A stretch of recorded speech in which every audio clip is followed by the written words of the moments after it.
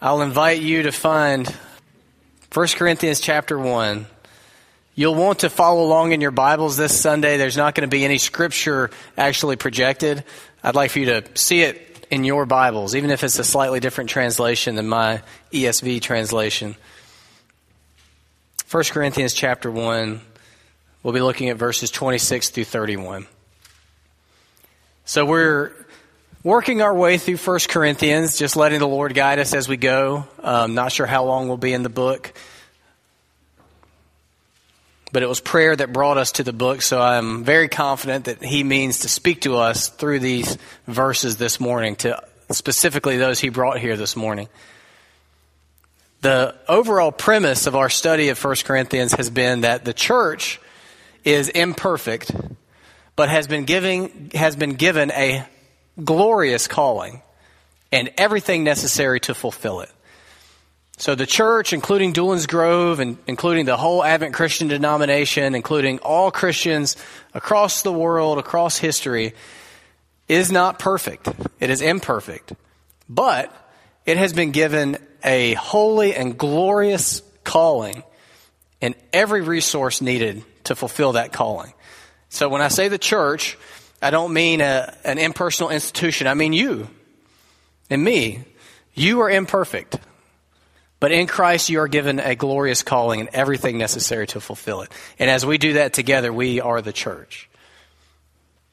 In fact, God uses our imperfection to fulfill His glorious purposes in us. That's how good and amazing our God is. So before we read it, I just want to remind you a little bit about the context of 1 Corinthians chapter 1. So it's the Apostle Paul, and he's writing to the Christians who are in the city of Corinth. Now, these Christians are a troubled bunch. They have a lot of problems, and we're going to read through these problems as Paul addresses them through the book. But the problem that he's addressing right now in 1 Corinthians 1 is the fact that there are divisions in the church because people are breaking off into these little fan clubs supporting different church leaders. So you have the Paul fan club who loves Paul, and they, wear the Paul t-shirt, and they have the Paul sticker on the back of their cars. And then you have the Apollos fan club, and they support Apollos. And then you have the Cephas fan club, and then you have the Jesus fan club.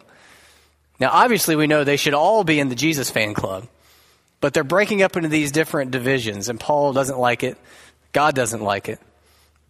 And in studying his correction to this issue, we learn a lot about ourselves and about the church and about Jesus Christ. So that's kind of what's going on. And we're going to read 1 Corinthians 1, 26 through 31. And I'll give you my big idea, my sermon in a sentence up front. Now, see if this does not capture your imagination. God glorifies Himself through the demographic makeup of His church. Can't you picture that on a best-selling book on the front bookshelf? God glorifies Himself through the demographic makeup of His church.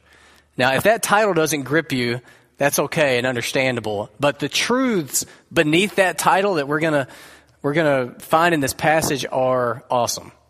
So look for them as we read 1 Corinthians 1, 26 through 31. Paul writes, under the inspiration of the Holy Spirit, "For consider your calling, brothers. Not many of you were wise according to worldly standards. Not many were powerful. Not many were of noble birth. But God chose what is foolish in the world to shame the wise. God chose what is weak in the world to shame the strong.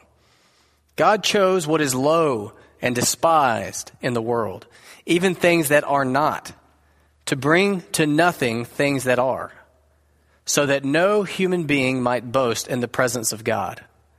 And because of Him, you are in Christ Jesus, who became to us wisdom from God, righteousness and sanctification and redemption, so that, as it is written, let the one who boasts boast in the Lord." Now let's pray together before we study this passage. Father, we recognize that in order for us to read your Holy Scripture, and to understand more than just the logical, factual points of it, but the deeper spiritual realities of it, that we need your miraculous intervention in these moments. We need your help. We need you to open our eyes and our ears and our hearts. I need you to help me serve your people well. Lord, may your word be clear. May it be clear and concrete to each and every person here this morning. Help us to understand it and help us to receive it, to fully embrace it, receive it, and be changed by it. Lord, we trust you for these things. In Jesus' name, amen.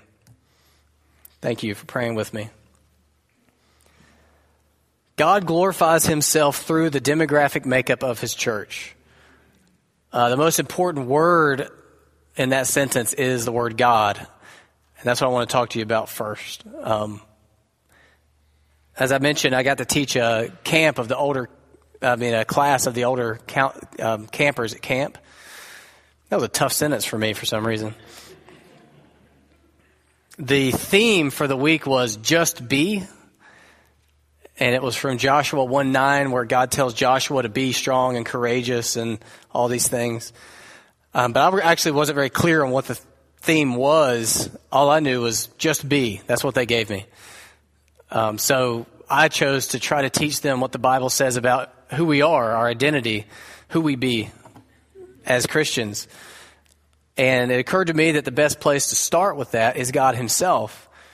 Because God is our creator. God is our designer. God was here long before any human was here. God is the eternal one. From God springs everything. So I don't think that we can understand who we be without understanding God himself. And I don't think we can understand who we are as a church without understanding God himself. So we start with God. And we notice that God is the main character in the passage we just read. Really, God is the main character, period. He's the main character of the Bible. Many people get frustrated as they read the Bible because it's not like a self-help book with a lot of tips and tricks. It's mainly about somebody other than us. It's mainly about God. God is actually the main character of your life. We're born thinking that we're the main character of our life, but we're not. We're secondary characters in our own lives. God is the main character. All of history is mainly about God, not humanity. Church is mainly about God, not the people. These moments right now these moments are mainly about God and not us. And we see in our passage here that God is the actor. Look back in your Bibles. Starting at verse 27. No, let's start at verse 26. For consider your calling, brothers. Not many of you were wise according to worldly standards. Not many were powerful. Not many were of noble birth. But God chose what is foolish in the world to shame the wise. God chose what is weak in the world to shame the strong. God chose what is low and despised in the world, even things that are not, to bring to nothing things that are. God chose. Why are you here this morning? Because of your choice or because of God's choice?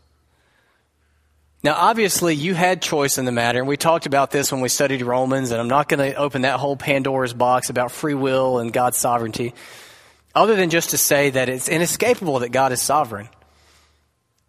I do believe that humans also have free will, but God chose. God builds his church with the people he chooses. Now, for us this morning, the main point I want to extract from that is that we need to beware of a me mindset as we go about being Christians and go about being part of the church. The me mindset strangles the Christian life in us. We need the God mindset, not the me mindset. The me mindset says, I choose to be here. The God mindset says, God chose me to be here. Now, yes, you did choose to be here, but it's not merely that. You're not merely here because you chose to. above that, working through that and underneath that, is God's choice to bring you to Christ, to bring you into the church. It's the difference between coming to church and coming to Christianity saying, what's in this for me? And coming to church and Christianity saying, what's in me for this? It's not, why am I choosing this? It's, why did God choose me for this? It's the difference between sitting in the pew, arms crossed, tapping your foot. Entertain me. What's in this for me?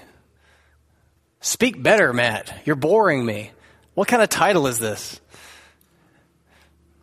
This music isn't my style. All about me, my preferences. Versus knowing that you are here because of divine intentions beyond you that you don't fully understand, that God brought you here for a purpose. So instead of sitting back, arms crossed, tapping your toe, waiting to be dazzled, it's edge of your seat, eyes fixed, wondering, God, what are you up to? What are you up to in this church? What are you up to in me? Not here for your purposes, but here for God's purposes. God is the main character. Because God is the main character, because He is the one who chose, that means that you are here for purposes that are beyond you. You have your purposes for why you came this morning, and many of those were good, and maybe some of those weren't so good. Who knows? It's all kind of a mix. You know, you come because that's what you do on Sundays. You come because that's the expectation. You come because spiritually you feel dry and you need to be nourished. You come because you want to worship with other Christians.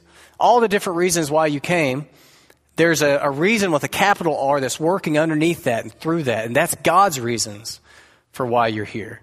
God's reasons for why He chose you to be a Christian, why He chose you to be a part of Doolin's Grove. God has glorious purposes for us, which brings me to the second point. God glorifies Himself. That's just what God does. He glorifies Himself. His goal is His glory. That's His goal with everything that He does, is His own glory. It's really helpful to know that about God, because otherwise you could mistakenly think that God exists to worship us, but He doesn't. God doesn't worship us. That would be idolatry. God's goal is His own glory, not our glory. Now, I want to prove that to you in a couple of passages. First, Isaiah 48:11. So I'm taking an Old Testament class right now, and we're just about halfway through the Old Testament. And I'm observing all this backbreaking work God did on behalf of His people, Israel. And they were not a great people. I mean, they really messed things up more often than not.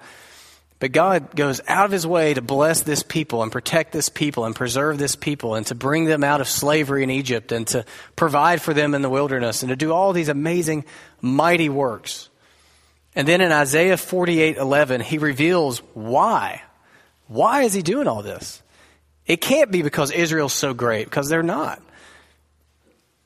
Isaiah 48:11, He says, for my own sake I do it. For how should my name be profaned? My glory I will not give to another. So all that He did through the Old Testament, all those great Old Testament stories that you read, David and Goliath, the 10 plagues of Egypt, the 10 commandments, all these things. Why was God doing this? For His own sake, for His glory.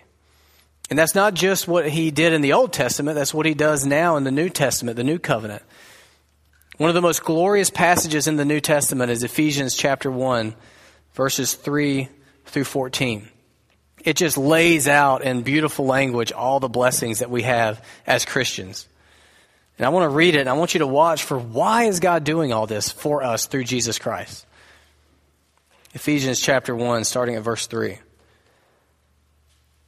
Blessed be the God and Father of our Lord Jesus Christ, who has blessed us in Christ with every spiritual blessing in the heavenly places, even as He chose us in Him before the foundation of the world, that we should be holy and blameless before Him.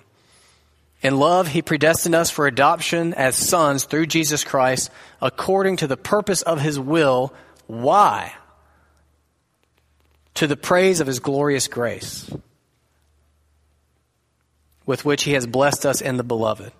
In him we have redemption through his blood, the forgiveness of our trespasses, according to the riches of his grace, which he lavished upon us in all wisdom and insight, making known to us the mystery of his will, according to his purpose, which he set forth in Christ, as a plan for the fullness of time, to unite all things in him, things in heaven and things on earth. In him we have obtained an inheritance, having been predestined according to the purpose of him who works all things according to the counsel of his will, so that we who were the first to hope in Christ might be to the praise of his glory. I know it's hard to follow all this listening to it, but God has done glorious, wonderful, awesome things for us through Jesus Christ. Why? So that we, who were the first to hope in Christ, might be to the praise of his glory. In him you also, when you heard the word of truth, the gospel of your salvation, and believed in him, were sealed with the promised Holy Spirit, who is the guarantee of our inheritance until we acquire possession of it. Why? Why has he given us this inheritance? To the praise of his glory. That's what motivates him. The praise of his glory. Now, you might think, oh, isn't that bad? It seems selfish. It seems a little narcissistic, God. Well, that's because we're used to thinking on the human level. It's bad for a human to think that way and operate that way. It would be bad for me to only do a nice thing for you so that you could in turn praise and glorify me. That sort of negates the good deed, doesn't it? Well, it's only bad for me to be self-glorifying because I'm not God. So for me to be self-glorifying is idolatry. But God is God. So anything less than self-glorification from God would be idolatry. So God is the only being in reality for whom it is good to glorify himself. In fact, that's the highest good, for God to glorify himself through what he does in us, because he's God. That's what he's up to. That's the purpose beneath all the other purposes. That's the goal beneath all the other goals, his glory.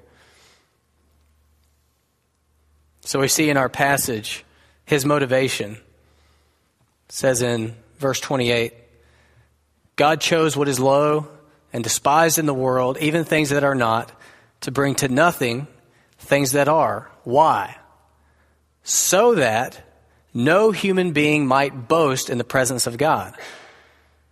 And because of him, you are in Christ Jesus, who became to us wisdom from God, righteousness and sanctification and redemption.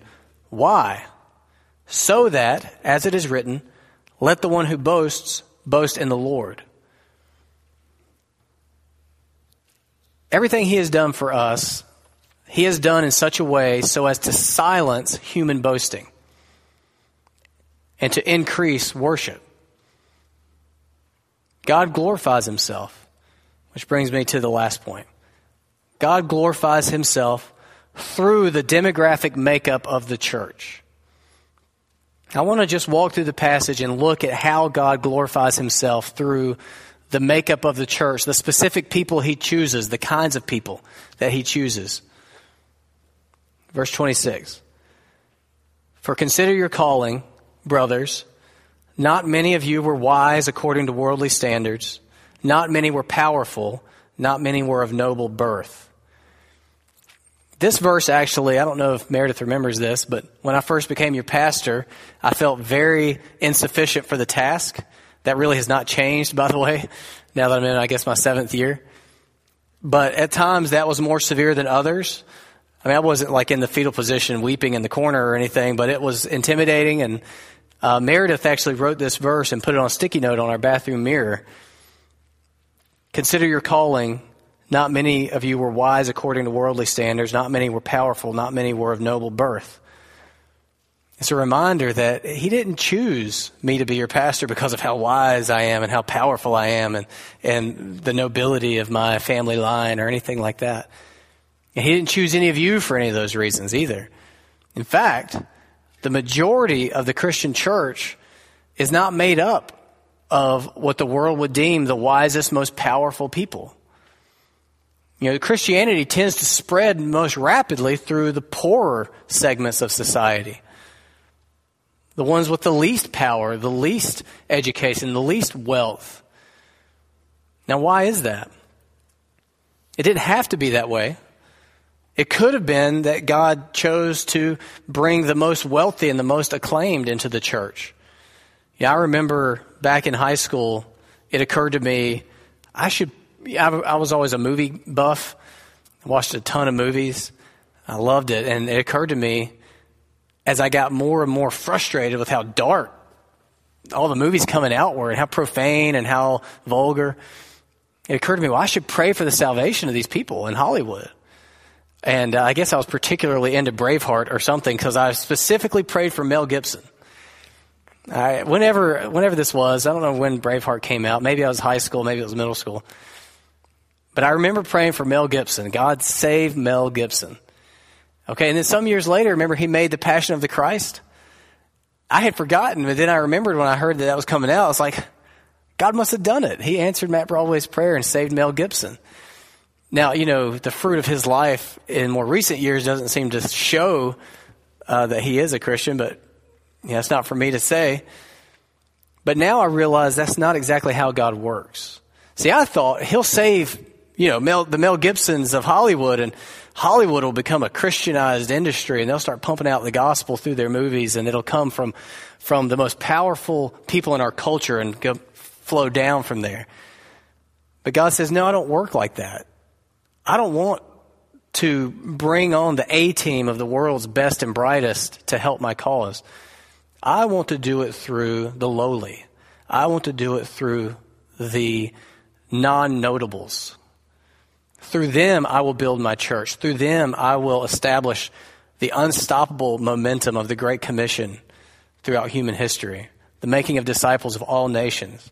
It's not going to come through the worldly influentials. It's going to come through the lowly ones.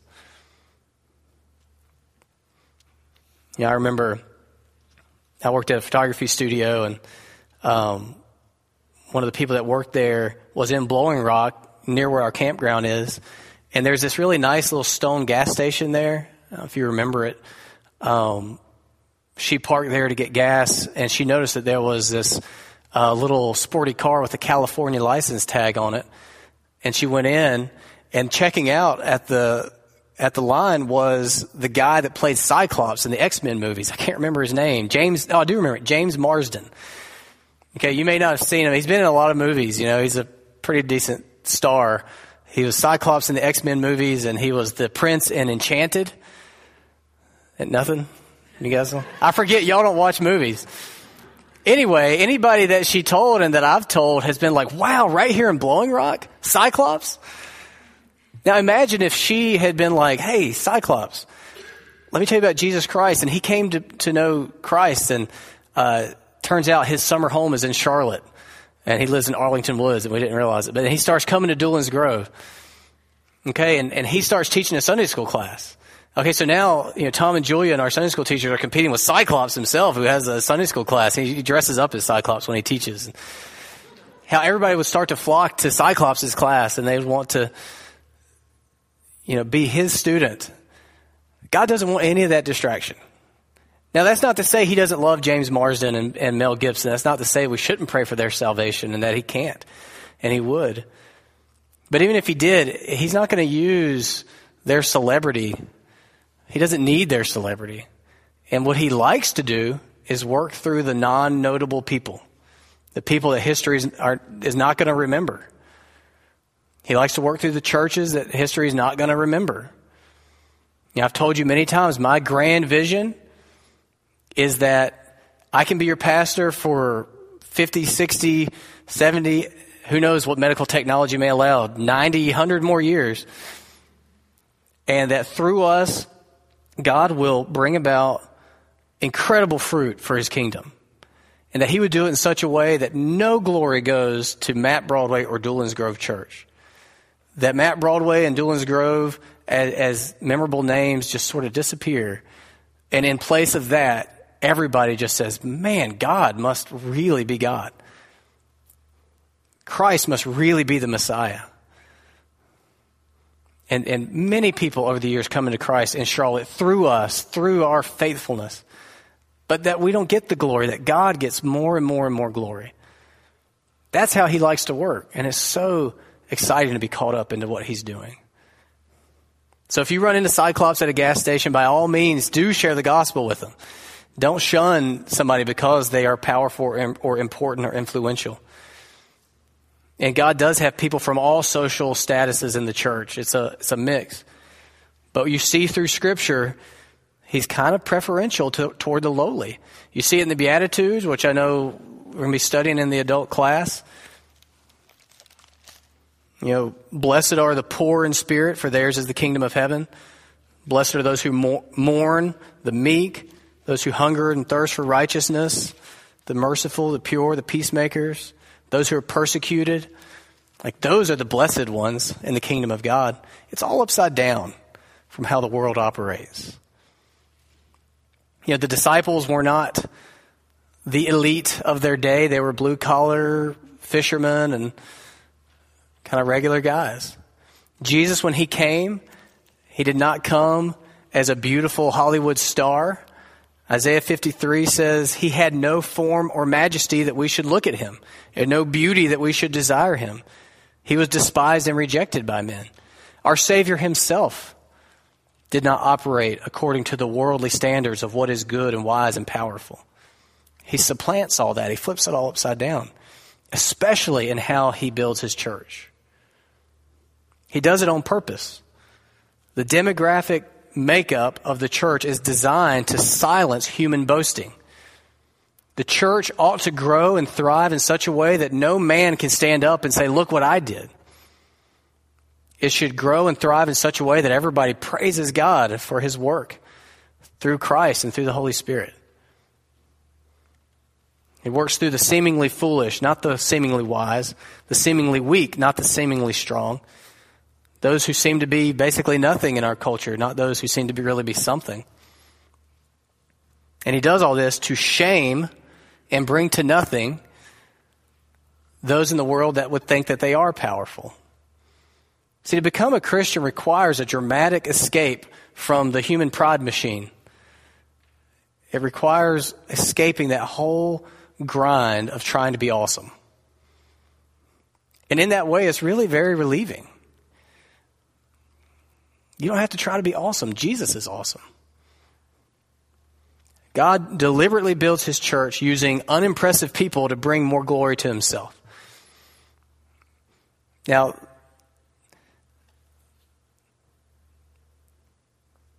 I want to conclude asking you some questions to sort of get this passage all the way to you and apply it to you. Are you tempted to worship celebrity pastors? This is sort of the first, most obvious application of these passages in 1 Corinthians 1. Are you tempted to worship celebrity pastors? The guys on TV, the guys with the podcast, the guys publishing tons of books. We can tend to look at these guys like they're the super Christians. They can do no wrong. We'll follow them. And it's easy to follow them above and beyond Christ and follow these guys. And I just want to remind you, these are just men and women just like us. And they're very fallible. They have sin just like we do. You know, there's 3 men that come to mind in particular that I have read their books and I've listened to their sermons, and all 3 of them have basically lost everything because of immorality. You know, I never would have thought. I thought these were the good guys, you know. You know, one guy, C.J. Mahaney, I used to read a lot. He wrote a book called Humility, and he lost his ministry and got kicked out because of pride. This is ironic, I guess. There's another guy named Mark Driscoll. I never felt real comfortable about him, but he's a really gifted teacher. And he teaches the Bible really well. But his whole empire just crumbled like a house of cards because of his arrogance. There's more recently Billy Graham's grandson, Tolian Chavigian. he was sort of an up-and-coming star, and came out that he had an affair. And so now he's lost everything. I just don't think any single Christian was meant to be put up there on a pedestal. Now, it's not to say don't go read the books of popular Christian authors. Maybe they are popular because people are getting the gospel there and it's making a difference. But don't put too much faith in those guys. Always keep your weight on Jesus Christ, not on any teacher, preacher, on TV, on the radio, or even behind this pulpit. Not that you're tempted to, but please don't worship me. Worship Jesus Christ. Okay, maybe it'll happen that the Lord will give me greatly increased abilities as your pastor. Maybe, I'll get very skilled, and it might one day become tempting to worship Matt Broadway. Don't ever do that. Or maybe I'll get hit by a bus this week and some new pastor will come in and he'll be awesome. Don't worship that guy either. Worship Jesus Christ. Another question for you. Are you feeling pressure to be awesome as a Christian, or for our church, Doolin's Grove, to be awesome? Do you feel threatened when another church seems to be looking a little more snazzy than our church, doing things a little bit better than our church? Do you feel jealous about those things? Do you feel like you can't share the gospel with people at work because you're not awesome enough as a Christian? If any of these things are true for you, I just want to tell you to relax. It's not about how awesome you are or how awesome we are as a church. It's about how awesome Jesus Christ is. You don't have to get to a certain level of perfection before you can share the gospel with somebody, because the gospel does not rest on your perfection. It rests on Jesus Christ's perfection. That's the whole point. In fact, God might use your imperfection to highlight how awesome Jesus is as you share the gospel. Are you feeling bored with your faith or with our church, or disappointed in some way? I want to encourage you to be renewed in your glorious purpose, which is worship and the glory of God. Sometimes we forget just how high our calling is, and we focus on these little trifling aspects of being Christians and being the church. And it can get boring, and it can get tedious. I just want you to push all those things to the side and remember, God chose you to bring him glory. And he's got many ways he wants to do that through your life. I think a lot of depression and anxiety in our age comes from people who've turned inward instead of upward like we were designed for.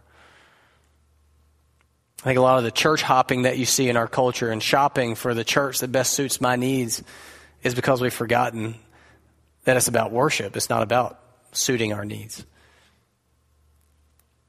And then the last question, are you growing more passionate about God's glory over time? Are you growing more passionate about God's glory in and through Jesus Christ and the gospel over time? And people ask me all the time, how's it going with the church? And I don't know how to answer it. There's as many answers as there are people. Do you answer that question based on attendance figures? Do you answer that question based on giving? Do you answer that question based on how many programs we have running? I think probably the best indicator of how we're doing as a church is, are we growing in our passion for God's glory in Jesus Christ? Now, that's very difficult to measure. In fact, I don't know that I can measure that, but that's what we're after. Consider your calling, brothers. You were called specifically to glorify God through your trust in Jesus Christ, through your being part of this church. It's a glorious calling. It's a refreshing calling. And the good news is it doesn't rest on your shoulders to be awesome in fulfilling it. It rests on your shoulders to trust Jesus Christ and to let God fulfill it through you. Let's pray. Father, thank you for 1 Corinthians and the things you address in this book. Lord, I pray that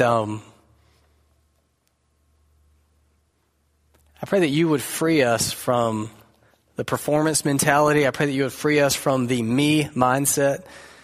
I pray that you would please free us from anything that would hinder us from living a life of worship. And Lord, may you do great, glorious, wondrous things through us as individuals and collectively as a church. Change this city, Charlotte, through us. Bring many people to Jesus Christ through us. Help us to witness and share the gospel with everybody we come into contact with.